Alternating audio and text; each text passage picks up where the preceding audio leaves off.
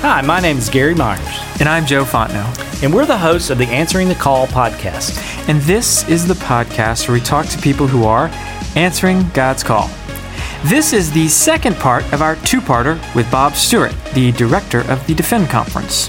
Here, Bob walks through the top 10 apologetics mistakes that he sees people making. And so, here's Bob. So here we are in our part 2 of our interview here with Dr. Bob Stewart. And in part 1, if you haven't listened to it, you can go back and listen to it. We talk about sort of apologetics from the meta perspective. We talk about some bigger issues. We kind of go into some history. Dr. Stewart talks about kind of why he got into apologetics. But this time, we're going to look at what we're calling 10 stupid apologist tricks. And so these are essentially 10 kind of really bad ideas or bad things that you see. That's correct. All right, well, why don't you get us started? What's number 1? Well, there are 2 types of stupid apologist tricks or obstacles to effective apologetics. And the first type is personal. They have to do with the individual apologist and his character and his values and his affections. And then the second type are procedural. And the personal are more serious than the procedural because personal flaws go to the center of who you are. Like a character and even thing. if you have the right practices in your vocation, it can still be undone by personal weaknesses. And obviously we could talk all day about the number of gifted ministers who have fallen. And in many ways, what I'm going to say for most of this time here is true for any minister. It doesn't have to be apologetics ministry. It could be pastoral ministry. It could be the ministry of being a professor. It could be the ministry of being a parent. And so it really is true for anyone. Ken Hemphill, when I was a student at Southwestern Seminary, when I was a doctoral student, he shared this illustration one time that I think captures it well. He pastored in North Carolina, and he had NASCAR people in his church, and so he named drivers, and the crowd who knew NASCAR went ooh and ah, and I thought, who were they? Right. But he talked about this experience that he had of going out to the garage the week of a NASCAR race, and they're doing their time trials and so forth. And he said he was surprised to see that every single day they took apart the engine entirely and then they put it back together. Wow, I didn't know that. And he said, "Why do you do that?" and they said, "We put it back, take it apart to inspect it for flaws, for the tiniest crack under the pressures we're going to put them under can be fatal." Wow. And that's the same way it is with our character.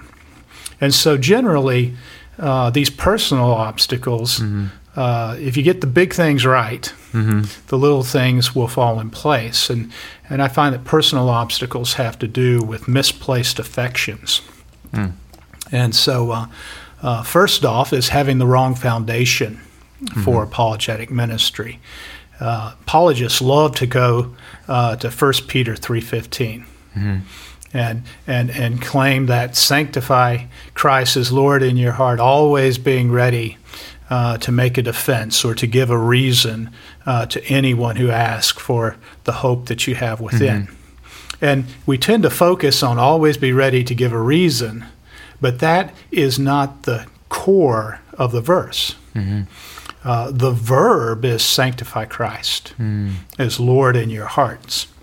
And if you do have Christ as Lord of your life, if you have sanctified him or are in the process of sanctifying him, and sanctification is a process as Lord, then you will defend your faith. You will defend your love and devotion to him, just like a husband would defend his wife's honor or his children. So this is a holiness issue. Absolutely. Above all. Yeah. And it's a devotional issue. And so the degree to which you are effective in evangelism or missions or apologetics in ministry in general will in large part be determined by the degree to which you have sanctified Christ as Lord in your heart and the degree to which you've submitted to the lordship of Jesus Christ. I think a lot of people pass that over because they feel that yeah, I've done all that, but what do I say? Mm-hmm. And the what do I say tends to get a lot of airtime. Right. Well, number one, it's easy. You know what I mean? It's sort of an objective thing, or you can just write it down and pass it on kind of thing. But that's a very interesting first point that you bring up. Right. Well, apologetics is part of discipleship and missions and so forth. And what we're trying to do in ministry is build people, not build numbers. And so that having the right foundation is the first trick, first thing. So the first stupid trick would be to have the wrong foundation. The second stupid apologist trick would be loving apologetics more than you love Jesus. Now, how is this different than holiness? Well, it would be the difference between choosing a bad thing over a good thing and choosing a good thing over the best thing. And so it is possible to love apologetics, which is commending and defending the faith, which is a good thing to do. In fact, we're told to do it. We're commanded to do this. But it's possible to love the good thing more than the best thing. And frequently I see this actually play out in the lives of people. I've seen it play out in my own life at times. And so if you're more in love with apologetics than you are with Jesus, something's wrong in your life. But it's a very subtle thing that happens. We don't abandon Jesus. We don't lose our faith. We don't consciously say, I'm placing Jesus below apologetics in my priorities, that sort of thing. We're not consciously aware that anything has taken the place that he should have in our lives. We're still devoted to Jesus. We still love Jesus. But our devotion and love for Jesus changes in an important way. It becomes more like the devotion we have to a political cause or to a political party than it is to our devotion for someone we love. So how do we spot this? It's such a subtle thing. What I'm hearing you say is it's like our love for Jesus is number one, our love for apologetics is number two, and then subtly somewhere in there it shifts, and Jesus is still very much up there, but apologetics just kind of pulls ahead a little bit. It's that subtle shift. How do we know that's happened, or what are some of the signs that we can see that that's happened? Well, I think time is one of those things. Martin Luther said, tell me where you spend your time and your money, and I'll tell you who your God is. Okay. That would be an obvious way. I think motivation is one of the ways that plays out. Why are you doing this? Are you doing it just to be better than anybody else at it? Or are you doing it because you're seeing something cool? Anybody who's preached very long and has labored over the word to prepare a message will tell you that they're the ones who get the most out of the message that they preach because they see the most in the text. But then it becomes this, it's so cool to see things in the text rather than this is a good thing that has come into my life. And so you enjoy the process or the experience of realization more than what is being realized. Right. Does that make some sense? Almost you like the gardening more than the fruit in some sense. Right. Yeah. You know, I have a friend, I, as you were saying that, I think I've found this, I've noticed this subtlety in different areas, not just apologetics, but in different areas in my own life. I have a certain friend who's a dear, close friend of mine, and I rarely ask for his advice, but not often, but enough, he will give it to me. And it's that kind of like he catches me, and he's a close friend, and he can do this, right? He catches me, and everything inside of me wants to argue back and say, no, but you misunderstood. And then I just reflect for a moment, and I'm like, head bowed, yes, you're right. And so I'm just reflecting here. I found for myself, having a few people that know me and watch me and will tell me without me asking has been a big help for me personally. Right. Well, I think that's going to be one of our stupid apologist tricks. Oh, good. Okay. Yeah, I'm jumping ahead. It's the opposite yeah. of that. Yeah, absolutely. So basically, I'm here to warn you about joining the apologetics party. Right. But then the third trick is loving the academic disciplines you cultivate to do apologetics more than you love Jesus. And most or all of these I've done at one point or another in my life. Mm-hmm. So I know what I'm talking about. And I remember the first real philosophy class that I took. It was my last year in college. And it was such a cool class. I would leave the room every day thinking, where has this stuff been all my life? Yeah. It was like brain candy. Mm-hmm. And philosophy is a big part of what you do in apologetics. Now, it's not the only thing. Mm-hmm. I think people tend to think that apologetics is just applied philosophy. But to do apologetics, you've got to have biblical studies, you've got to know history, you've got to know theology, you've got to be a good missionary, you've got to know missionary skills, anthropological skills, all those sorts of things. So it's not the sole purview of philosophers. But many times the people that do it best are philosophers, and some sorts of apologetics can't be done without philosophy. And philosophy can be really cool if you love philosophy. Yeah. And philosophy is sort of like black licorice. People either love it or hate it. Yeah. And it's a great analogy. And so loving the disciplines more than you love Jesus would be one of the issues. Which I feel like is really easy for apologetics because it is so I don't think heady is the right word, but it does lend itself so much to the study of the discipline. Right. It is of the mind. It's looking at evidence. It's considering arguments. It's giving reasons. It's talking and thinking about, how do you know? This is how I know. This is why I believe. This is why you should believe. And so it is very intellectual. And you can be distracted by the love of the life of the mind over the love of the Lord of your life. Yeah. And so that's a easy trap to fall into. And the fourth one is also easy, and it's very similar. It's loving the ministry more than you love Jesus. And it's very possible to do.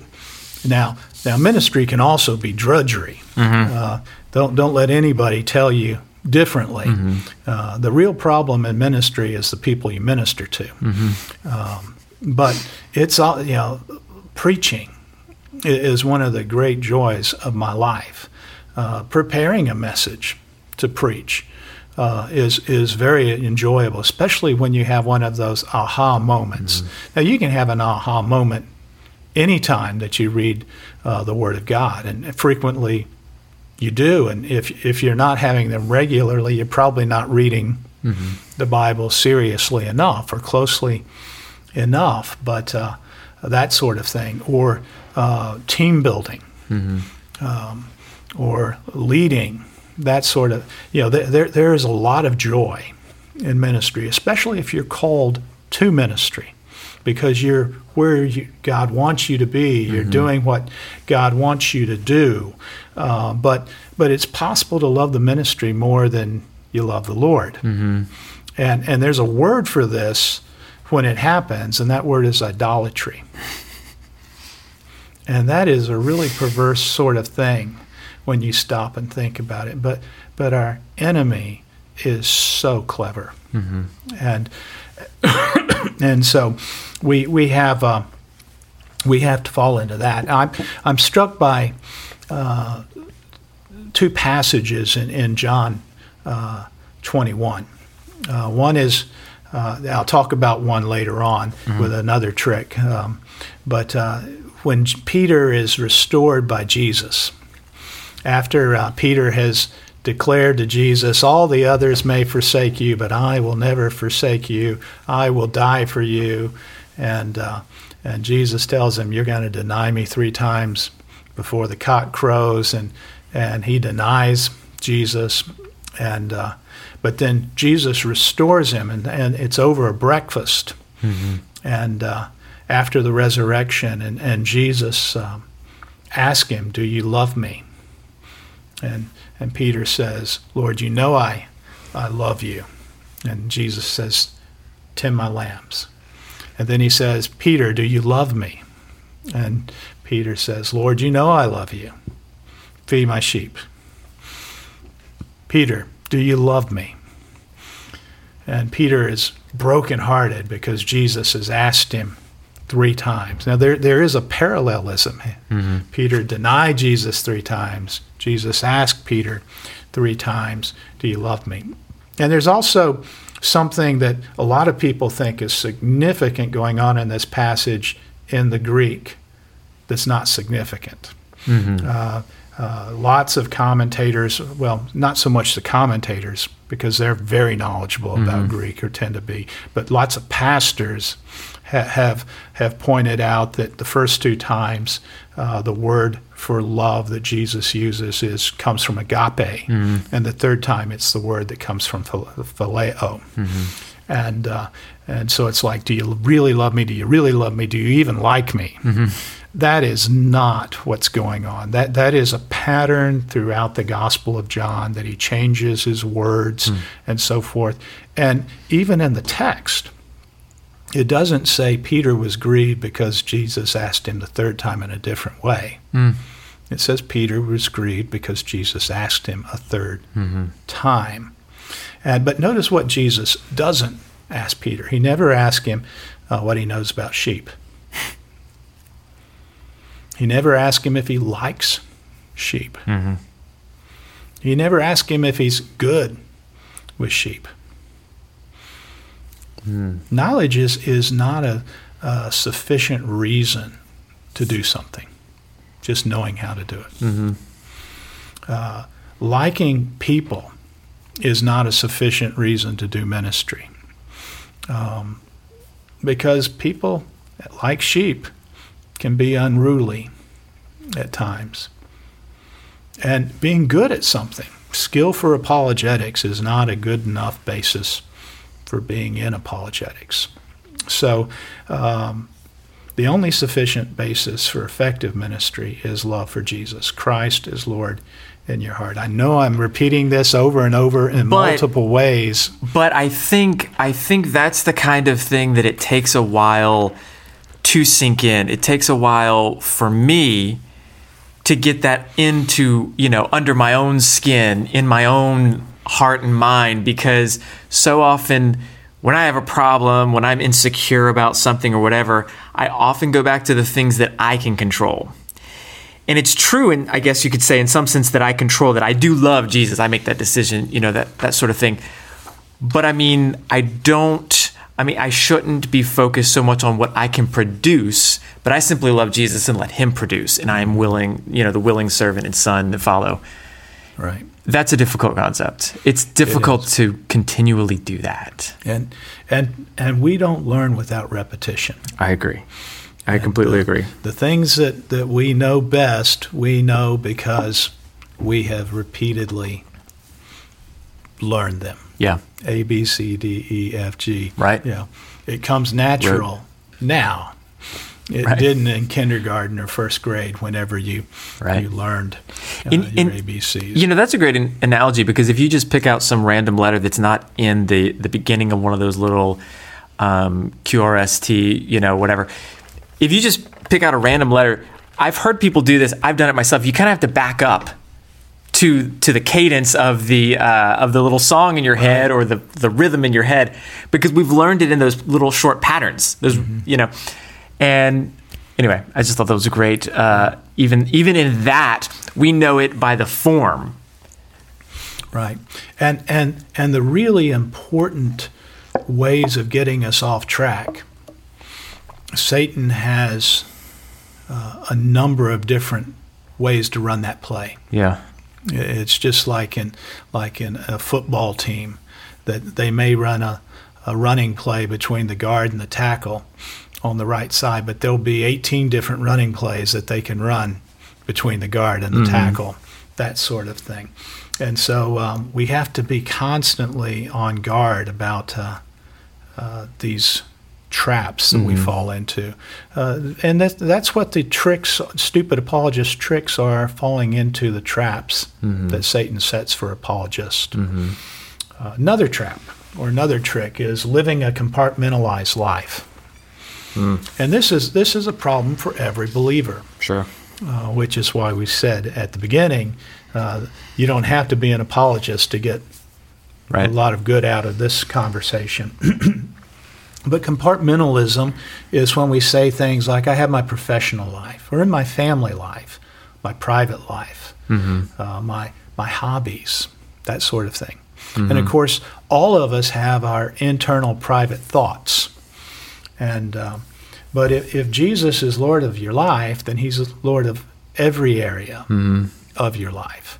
And if he's not Lord of every area of your life, he's not Lord of your life. He's just Lord of part of your life. Yeah. And we have this idea that that we can do with a little clutter in our life, and that we can get by. That one area of our life doesn't impact other important dimensions of our life. And there's a word for that.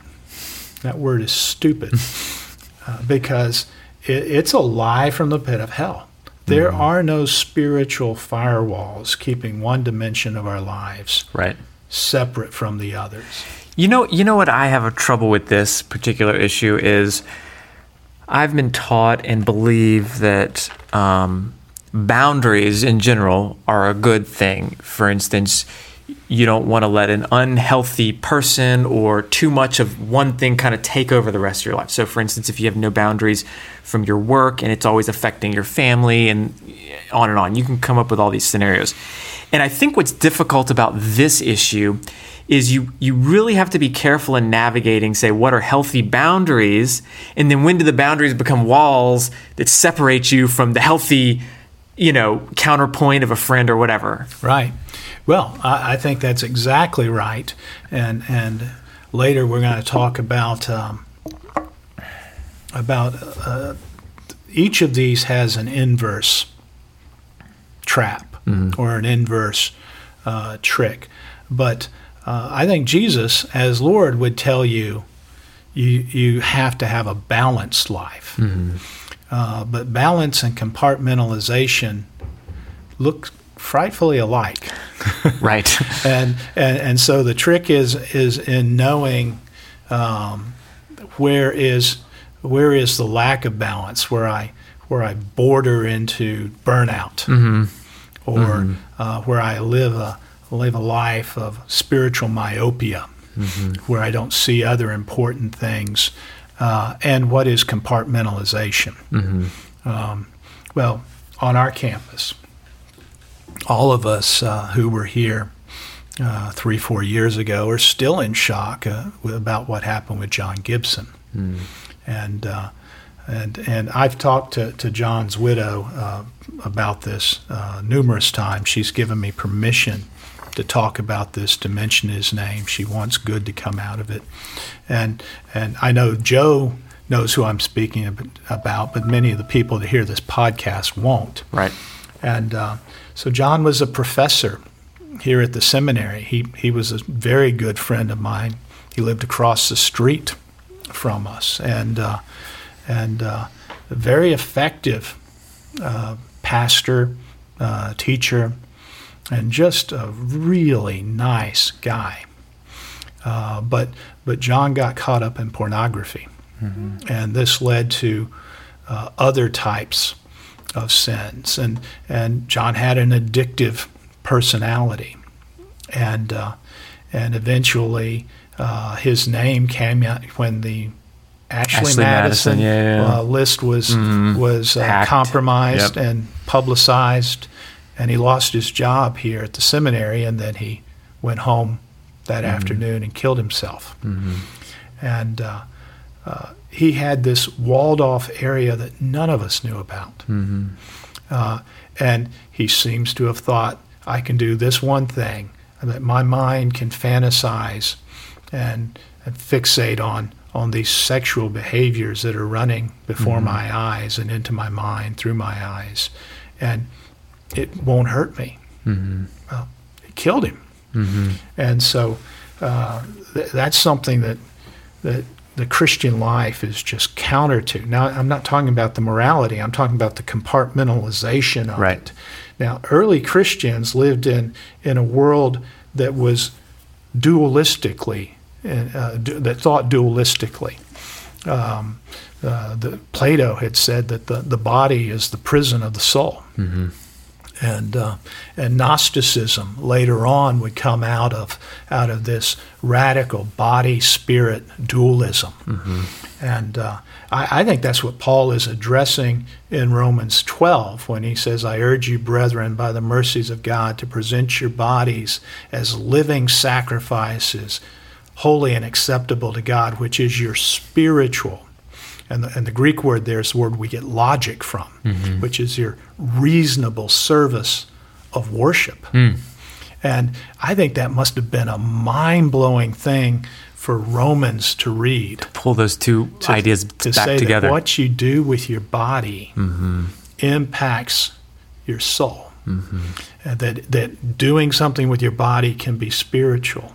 Because in the Greco-Roman world, there were two ways that they thought about the body. One was the body is evil, let's punish it. And so those people would live ascetic lives. And then the other way was, well, the body's just a vehicle. And we're going to slough it off at some point. And that was the foolishness of the resurrection to the Greeks. That why would anybody want a resurrection? You get back in a body rather than being delivered from the body like Socrates and Plato and other Greek thinkers had taught. And so, but then he follows it up. He doubles down. He says, don't be conformed to this world, but be transformed by the renewing of your mind so that you can prove what the will of God is, that which is good and acceptable and perfect. So you're going to prove it in your body, but you're going to direct your body with your mind. Right. And so the two fit together. It's a holistic sort of relationship. There are two identifiable components, but they work together. Right. I feel like what you're saying is he's making this synergistic case. He's saying, you thought A was bad, so focus on B. I'm saying take B and double down on A so that you get C, which you can't get apart from the two together, which is better than the two. That's right. Yeah. And I think that's something that logically we can come to. We can find examples of it.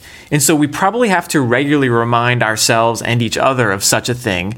But it's not something we go to naturally. We naturally just go to, well, A is kind of uncomfortable right now, so I'm just going to focus on B. Yep. That's right. That's right. Okay, another trick is comparing yourself to other people. And this is a really prevalent thing to do as an apologist. It's something that I am especially prone to. Well, it is why we invented the internet. I mean, really. Well, and the things that we enjoy drive us to compare ourselves to other people. Yeah. I was a high school and college tennis player. You are comparing yourself. You are competing against the person on the other side of the net. and it's obvious who plays better that day. That's how the game works. You have to. That's how it works. In music, which I majored in music in college, there is an inordinate amount of pride about who can make the best sound come out of their body, that sort of thing, or who can move their fingers in the best, most pleasing ways over a piano keyboard or over the frets of a guitar or something like that. And there's this constant preening and comparing. Well, it's not just in those disciplines. All of us are prone to this. And in apologetics as a discipline, when I go to a conference and there are 20 people speaking and I'm one of them, I don't want to be I don't want to be the last person on the after conference survey. Who did you enjoy least? Well, I thought what Bob Stewart had to say wasn't that valuable. And there's a right way to want that. I want to be of value, but there's a wrong way as well. You love the acclaim. You like it when people say, that was really good, that sort of thing. And so we do fall into this trap. And again, let's go back to John 21. Peter has been restored by Jesus. And then Jesus tells Peter that he will die for him now. What Peter promised to do before and wasn't able to do, he will do in the future. And so this is sort of good news, bad news. Peter, you do love me. I do trust you. I'm giving you responsibility, and you're going to die for me. You're going to have to die. You're not going to have as long a career as some others. And then Peter, and then he tells him, "But follow me." And then it says, turning around. Follow me. Turning around. Peter says, "What about John?" He doesn't say John. What about that guy? The disciple. Yeah. And Jesus says, "What's that to you?" Yeah. What's that to you? You follow me. And what we see is that it's not about comparing ourselves. In fact, there's a word for that, and the word is pagan. And in the pagan world, they had all these different gods, and they ranked their gods in a hierarchy of power and goodness and so forth. And so there's a warning here. It is really possible to do apologetics for the sake of your ego. And it's really possible not to speak up for the sake of your ego. You know you should say something in a real-life encounter, but you think, well, this guy's smarter than I am. He would probably embarrass me. You think about it even from like a marketing or promotion perspective. You've built up a platform doing good work with these kinds of people, and if you're to do something based on conviction that goes against that, not necessarily even goes against it, but it is out of that, those people might give pause, or those people might, fill in the blank. I think there's a very real struggle there, because you want to do a good job. You've built up this reputation to do a good job. These are all good things. Right. And they are good things. And there are people that do things very well. And a subtle form of this is not that you are focused so much on you as being better than everybody else, that you focus on somebody else. You have a hero who becomes an idol in your life. And so I can promise you that if David Platt were speaking at a small Baptist church like the one I pastored for 10 years, and we publicized that we'd pack the place.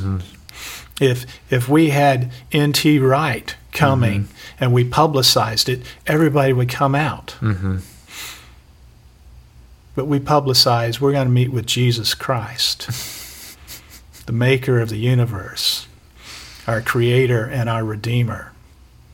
And you have 60 people turn out. There's only one star in Christianity. And it's not William Lane Craig.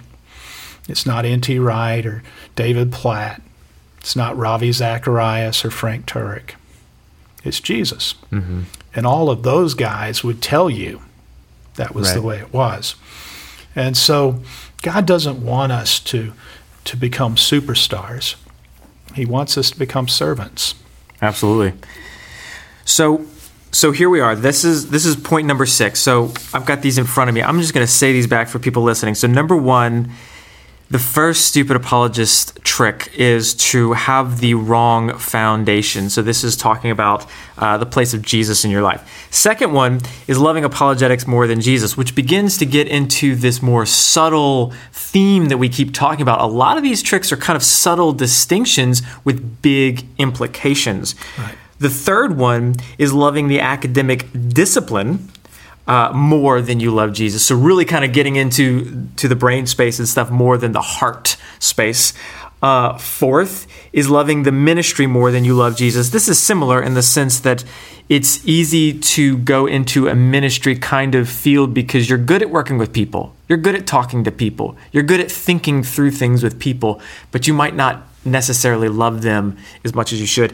The fifth one that you mentioned, a compartmentalized life. And we've talked about this kind of multiple times in our conversation just today, living separated, not an issue with boundaries, but living isolated. And then you've just mentioned comparing yourself to other people in an unhealthy way. It's okay to take soundings. It's not okay to define my value based on other people and ranking and such. And so that brings us into our 7th point. And the 7th trick is neglecting worship and spiritual disciplines. Worship and spiritual disciplines are so important. They're both worship. We meet privately with God and adore Him and give Him His due, and or do the best we can of giving Him His due, and spend time in His Word, and we pray and meditate and that sort of thing. Then we meet publicly and do the same sort of thing. It's just that we do it as a group. But not being involved in church is so serious. Now, being involved in church in the wrong way is also serious. I mean, church is not about you, and it's not about the praise band, and it's not about coming over and impressing people. And it's certain. This is something for seminary students. You have to strike the right balance between taking what you learn in your training for ministry into ministry. Now, if you're being trained correctly in ministry, there should be things that you can take out of that training into your ministry. But then frequently I see young pastors and young youth ministers and so forth taking things over that it seems like what they're pointing out is, I know this and you don't. Yeah. Rather than, I've learned this and I want to share it with you. You know, a very regular theme of Jamie Dew, our new president here at the seminary, is that concept of the towel and basin, the whole service thing. Last Supper, what does Jesus do? He washes the disciples' feet, and they're like, what the heck? This is just bizarre, right? Even at that moment, they're still struggling with these concepts. And I think it's because it's a very deep human struggle, right? We don't learn to project our authority. We learn so that we can better serve, right?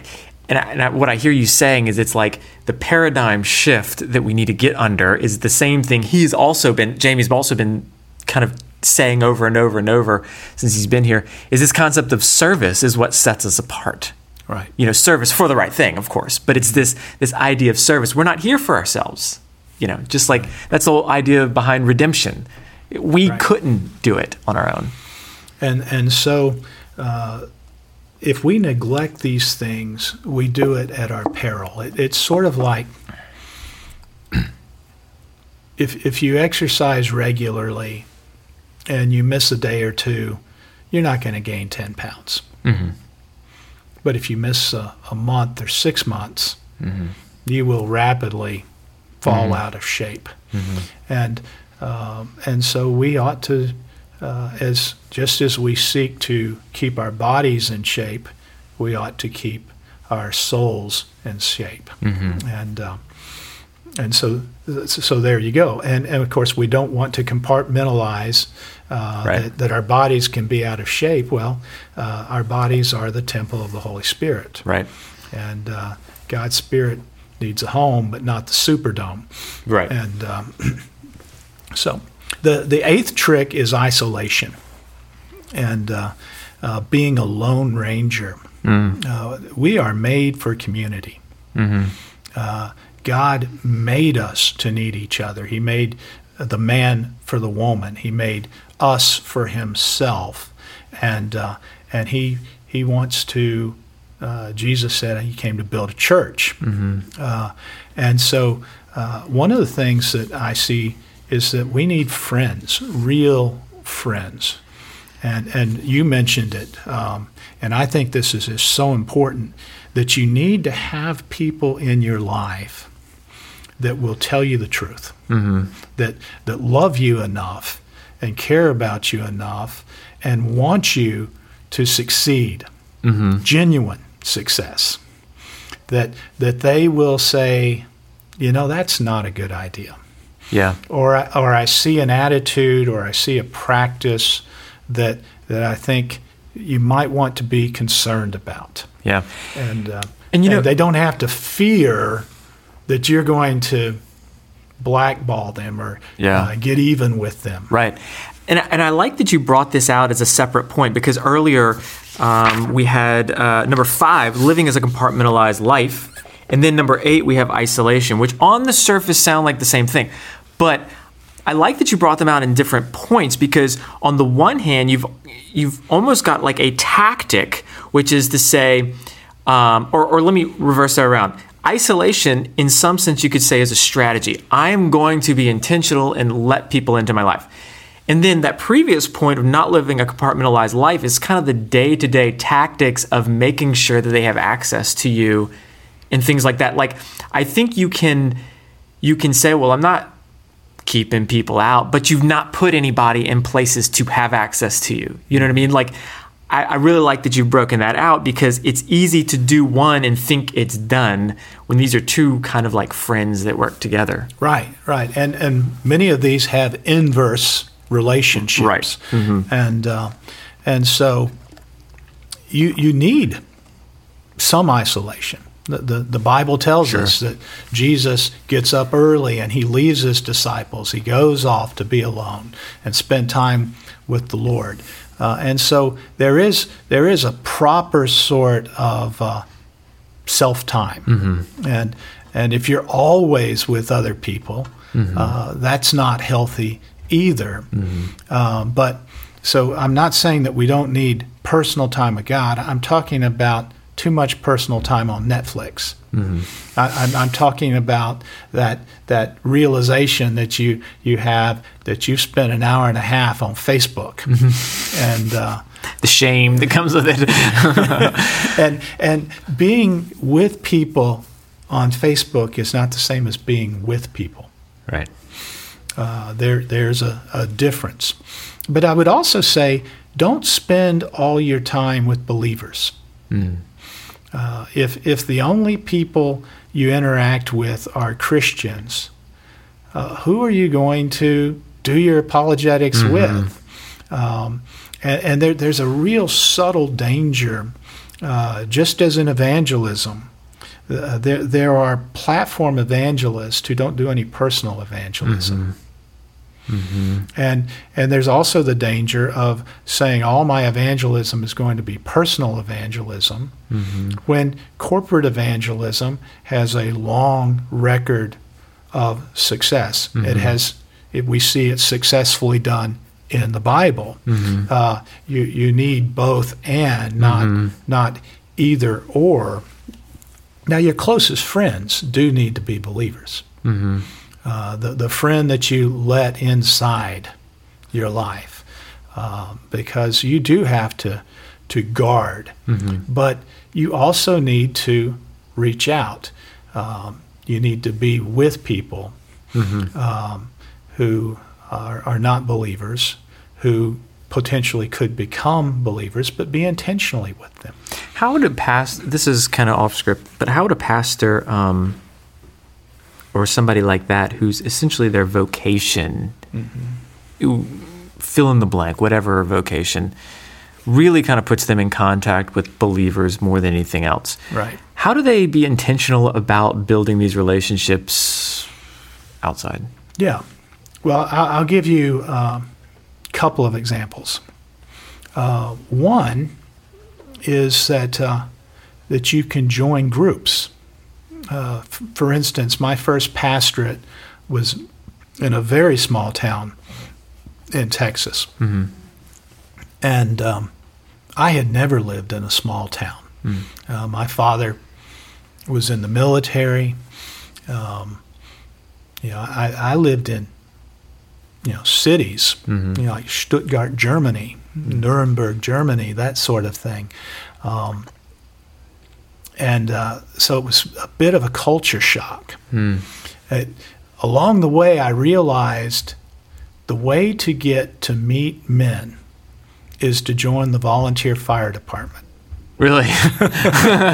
And I couldn't. Is this like a universal principle, or? No, it's not a universal principle. But the way to do it in Maypearl, Texas. Okay, fair enough. Was the men's fraternity in Maypearl, Texas, was the volunteer fire department. Now, about half the people in the fire department were pyromaniacs. Okay. They just like to watch stuff burn. Sure.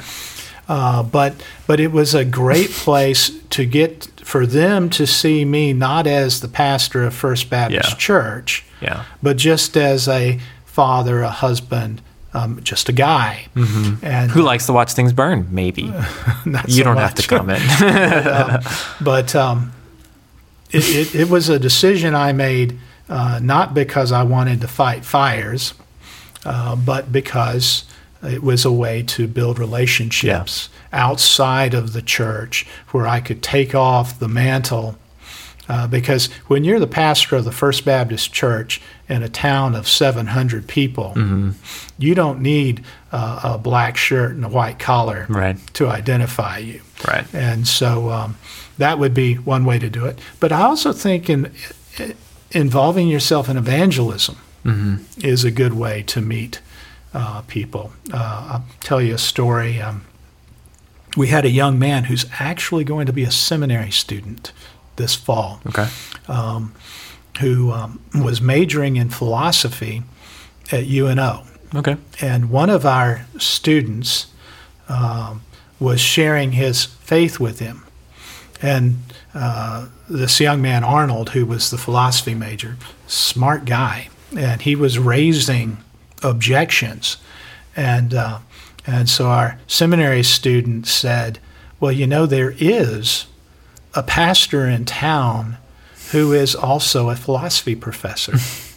And so he shows up at our church with his girlfriend, and they strike up a conversation with me, and so we began to talk, and they kept coming back, not consistently, off and on in patterns of 4 weeks at a time, 3 weeks away, that sort of thing. And he had lots of questions. He had questions about the reliability of the New Testament. How do we know that we have the words of Jesus in the Gospels? And I said, well, that's interesting that you asked that question, because I edited a book on it. And so I give him the book. And so what about the resurrection? Well, I've edited a book on the resurrection. And so I'm giving him things to read that explain it, and we're having conversations about it. But there were also some other issues. They were living together. They separated. They didn't quit dating, but moved out from different places, which I found really odd. This guy's not yet a believer, but he's wanting to live like a believer, and That's a good sign. And he came from a Native American tradition, and so he had really been into eating mushrooms. Okay. Psychedelic mushrooms. Right. And so we had numerous conversations about what does the Bible say about shrooms? Well, the Bible doesn't say anything directly about eating mushrooms. Case solved. But it does say something about not being drunk with wine, but be controlled by the Holy Spirit. Anything that, and all these sorts of conversations. We talked about the problem of evil, and over about a 9-month period of time, this guy becomes a disciple. Wow! And this last month, he went to Utah to evangelize Mormons. Yeah. And so I think all of us have opportunities. We're just not sensitive to the opportunities. But it is more difficult. I think you do have to be intentional, but also you have to be sensitive to the opportunities that you do have. Yeah. So this is good. Okay. So number 8 was isolation. Take us through 9 and 10. All right. Well, 9 is really 2. Laziness and pride. We have a bonus tip. Okay. Well, one of the things that I've noticed is that these two tend to run together. That Interesting. prideful people can be lazy. And I'm not sure why, but I think it may have something to do with when you're focused on yourself, it's hard to work hard towards something for someone else. Sure. And even if it's your Lord. In theory. I mean, that makes sense because the lie behind pride is that you are enough. You're good enough. You're the end. So what else is there to do? Right. Just exist. Yeah. But bad apologetics is the enemy of good apologetics. Now, apologetics is a good thing to do, but superficial apologetics it can be a very bad thing. And we have a tendency, if we hear it repeated often enough, just to accept it as a truism. If so many people believe it, and especially if you can package it in a pithy saying, then but I don't think that shallow apologetics works. I don't think that we can learn 50 pre-packed answers and have everything we need. I also think that most of the apologetic problems there aren't too many of them when you look at them, but they're like football plays. They come at us in multiple ways, and so it's not a one size fits all sort of thing. You have, and individuals have their different objections, and they state their objections in a different way, and you have to be able to understand the person as well as the issue. Gary Habermas was on the podcast, and he's been a defend. And one thing he talks about a lot of times is the apologetics around emotional doubt, things like this, where it's not an intellectual problem, but it's not even. It looks like an intellectual problem, and but it's phrased like one, right? But the real problem underneath there is I have this pain, and that's what I need to, Right, and I think that is the case, but lazy apologetics won't ever get to it. Yeah, right. I'll tell you a story. Pat answers. The third Greer Hurd Forum was on the future of atheism. And we had Daniel Dennett, one of the world's most famous atheists. And Greer Hurd, for people listening who don't know, was a point-counterpoint event we did, which Right. was similar to Defend, but it was not a class type thing. It was Right. more of a listen to speakers. Right, and, Okay. and so we had a Friday night dialogue or debate between Alistair McGrath, an Oxford University professor, brilliant man, Yeah. who is a former atheist, and Daniel Dennett, who is a present atheist, on the future of atheism. And then the next day we had two atheists give papers to which the two, Alistair and Dan, responded, and we had two Christians give papers to which Alistair and Dan responded. And then that evening, we went out to dinner. Now, we went out to a very nice New Orleans restaurant, and Dan was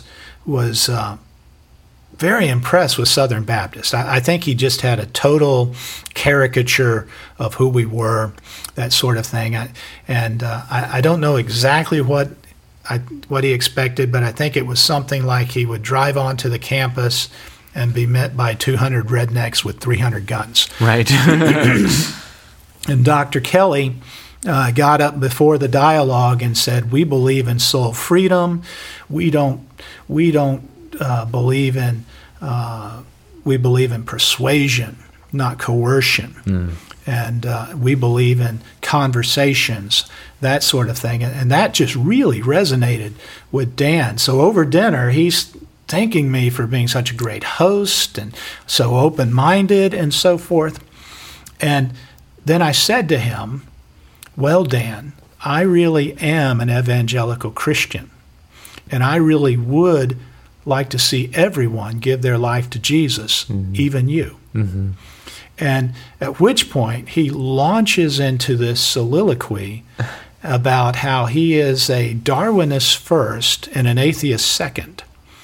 That he is an atheist because he thinks Darwin's philosophy and theory lead to atheism. Now, I disagree with that. I'm not a Darwinist, but if I were, I would still concede that it doesn't lead to atheism. But he said, "But I don't care about the facts of Darwin's life. I'm not into the quest for the historical Darwin. I just want people to read his book, Origin of Species, Descent of Man, that sort of thing, and see the genius of his ideas. Why can't you Christians be that way with Jesus?" And I said, "Well, Dan, that's because it was Jesus who said, 'I am the way, the truth, and the life, and no one comes to the Father but by me.'" And it was like he'd never considered that. Yeah. And it was like I'd hit him between the eyes with a 2x4. Yeah. And he was just stunned and speechless. And that is an unusual thing for Daniel Dennett. He is one of the most interesting people I've ever met, and can talk on subject after subject at length without notes. And it was like I had a moment. Floored him. And then another Christian at the table spoke up and said, "And besides that, Christianity's not a religion, it's a relationship." That is something I've heard so often, and it's not true. It's a different kind of religion. It's a unique kind of religion. But anybody who knows anything about anthropology would know that religions have sacred books. Well, do we have a sacred book? Of course we do. Religions have holy days. Do we have holy days? Of course we do. Do religions have initiation rites? Do we have initiation rites? Of course we do. Religions give you an ethical code. Does Christianity give you an ethical code? Of course it does. We've got all these trappings of religions. And I understand what they're getting at. It's not that it's entirely wrong to stress the relational aspect of Christianity. It's that it's carelessly stated. And that's an example of lazy apologetics rather than thoughtful apologetics. And at that point, then I could see the shades come down over the eyes, and the moment was lost. Yeah. Does it make some sense? Yeah, it does. It does, because it's kind of like the idea, I'm a writer, and it's kind of like the idea of using cliches. The reason why it's so bad to use cliches is because we've heard them so often they don't mean anything anymore. They could have been true, like raining cats and dogs, for instance. That could have a great history to it, and it could have all this nuance to it. But it doesn't mean anything. We hear that and our minds just immediately gloss over. But if you could say it was raining so hard that I thought the window might actually break from the drops, all of a sudden now you have a picture and your mind is engaged in the story.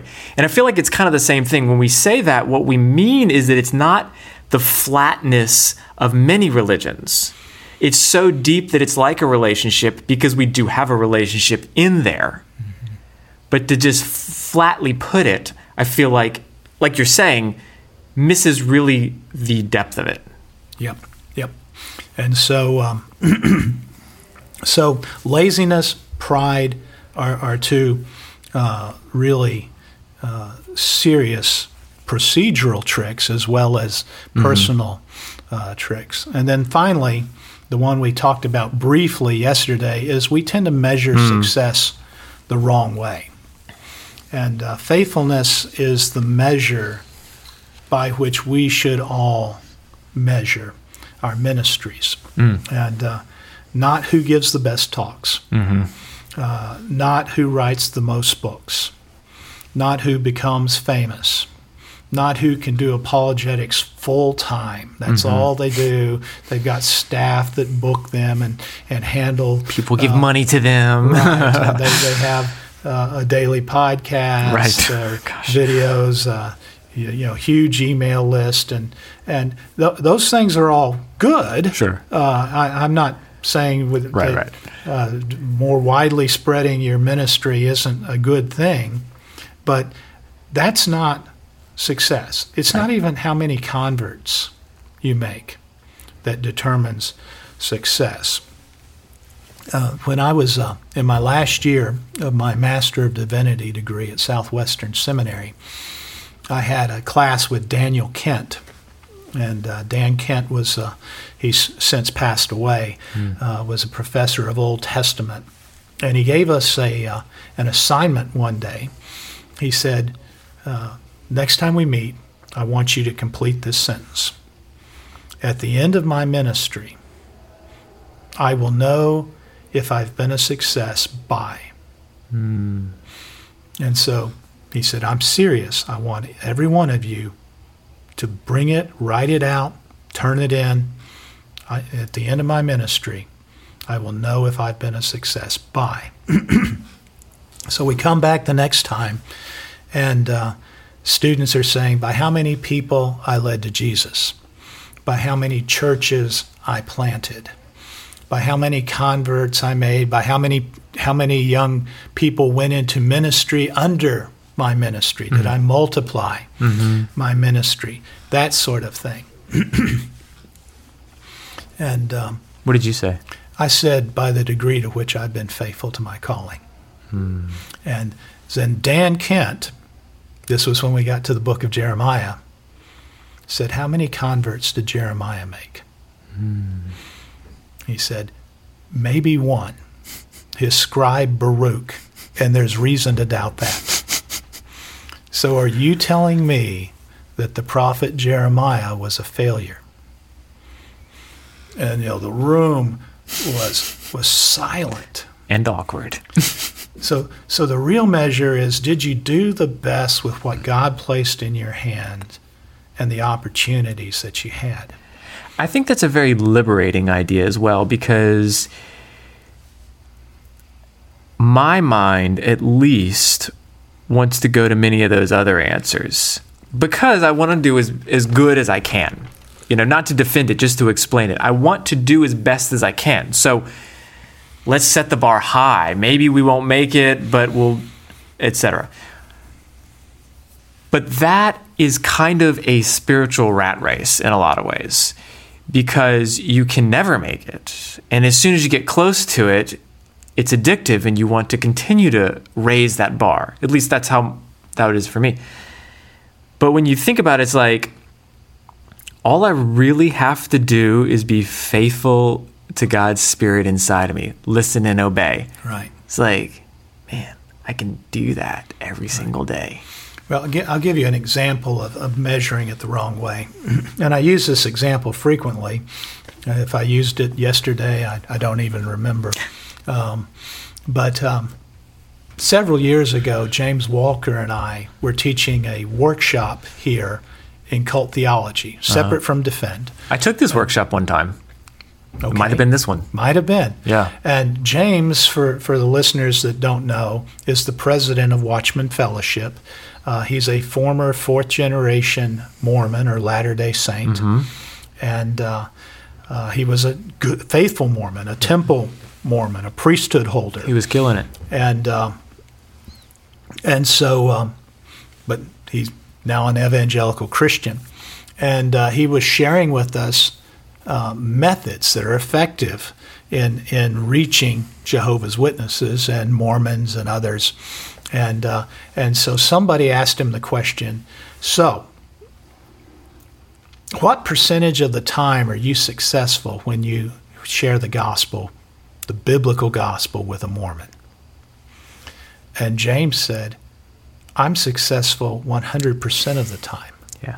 And it was like a gasp went out in the room, because the room in general was measuring the wrong way. Yeah. They took that to mean every Mormon I've ever talked to has become a Christian, rather than what James explained that it meant. He said, when I speak, I'm faithful. And when I'm faithful, I'm successful. When I'm unsuccessful is when I don't share and I'm led to. Yeah. When I have the opportunity, I realize the opportunity, and I don't. Yeah. And he said, so I'm successful 100% of the time. It's God the Holy Spirit's job to use His living Word to change their hearts. But my job is to present the Word. I don't remember if we talked about this yesterday when we recorded last, if it was in the recording or not, or if this was another time, but I remember you saying something, and I've been thinking about this, and it really kind of touches into what you just said. And it's the idea that a lot of times we don't, and maybe it's this generation or this world that we live in right now, we don't really take the power of the Spirit seriously. Mm-hmm. And I think the more we take it seriously, the more we can easily, truthfully adopt what James is saying. Is like, if I simply say it, it's not my job to save. It's the Spirit's job to save, right? So whenever that happens in the process is up to God. My job is just to talk. Right. Well, I think that apologetics needs the Holy Spirit and is I don't want to say the right places as if they're wrong places for the Holy Spirit to work in our lives, but it's a place that the Spirit is especially active. Paul tells us that the weapons of our warfare are mighty for the tearing down of strongholds. Mm. And then he connects it to taking captive every thought. Mm-hmm. Spiritual warfare is not about demons in closets. Mm-hmm. It's not about spooky goblins. It's not about histrionics, that sort of thing. It's about ideas. Mm-hmm. Ideas run the world. I completely agree. And so the Holy Spirit's work and the life of the mind go hand in glove. Mm-hmm. And so if an apologist is not aware of the Spirit's power, that's a bad thing. Yeah. And but we measure success so wrongly, mm-hmm. And we can confuse success in another way. It's not simply numbers. We can be confused by performance, by eloquence, by intelligence, by the tightness of a logical argument, any of these things. And apologetics tends, because it's so idea-based, to attract intelligent people and very intelligent people. I can promise you that when we have the Defend Apologetics Conference in January, that it's going to be the one time a year that we've got the highest collective IQ in the room, because it attracts that sort of person. But one problem with that is that gifted people can do better without trying than the average person can. And so you have people who can perform twice as well giving half as much. But if you don't give everything that God has placed in your hand, if you don't make the most of your gift, then the Lord is going to be disappointed. And that goes back to a previous point you made earlier, and it's kind of a passive version of it, but it's measuring against other people. You might not be measuring success against other people, but you're measuring a minimum standard against other people. And if you don't have to try to still meet that minimum standard of acceptability, then you might be able to, and this goes back to the previous point now, was you might be able to get by on a kind of a laziness. Right. And that's just not what God wants from us. Right. I know a young man as a child, brilliant young man, that he grew up here in New Orleans, was in a carpool to private school, that sort of thing. And he would do his homework in the van on the way to the school. And one of the other children said to him, "Do you ever do your homework not in the van?" "No." "Well, how can you do it?" "I just can't." "Well, why do you do it that way?" "Because I'm smarter than other people."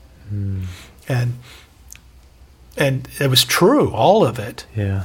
But it wasn't honorable. Yeah. And there just are people who can do better. Sure. Because they work that way, but they're not faithful, and if you're not faithful, you're not successful. Well, I think that's a great final point. The theme that falls through all 10 of these points is this idea of faithfulness. Like we really are here for God and to glorify God, and everything we do in between is about that. And I think this, as I hear you say these 10 things and kind of walk through these, this is the theme that I hear over and over and over, that we are here for God. Right. And I think I'm putting words in your mouth now, but I think I would say that we're good apologists when we remember that. That's what I hear you saying. Right. And so I think I'd love to come back and talk about some procedural traps that we fall into, and some right procedures to adopt. But I think the personal ones, you have to get those right before you can know all the procedures. You can have all the skills and still be a failure. Okay, that's great. Well, thanks so much for coming on the podcast again and sharing this with us and taking us through this. All right. Hey, it's Gary and Joe here again. Would you do us a favor? If you like this podcast, go to iTunes and leave us a review. This would mean the world to us. Thanks.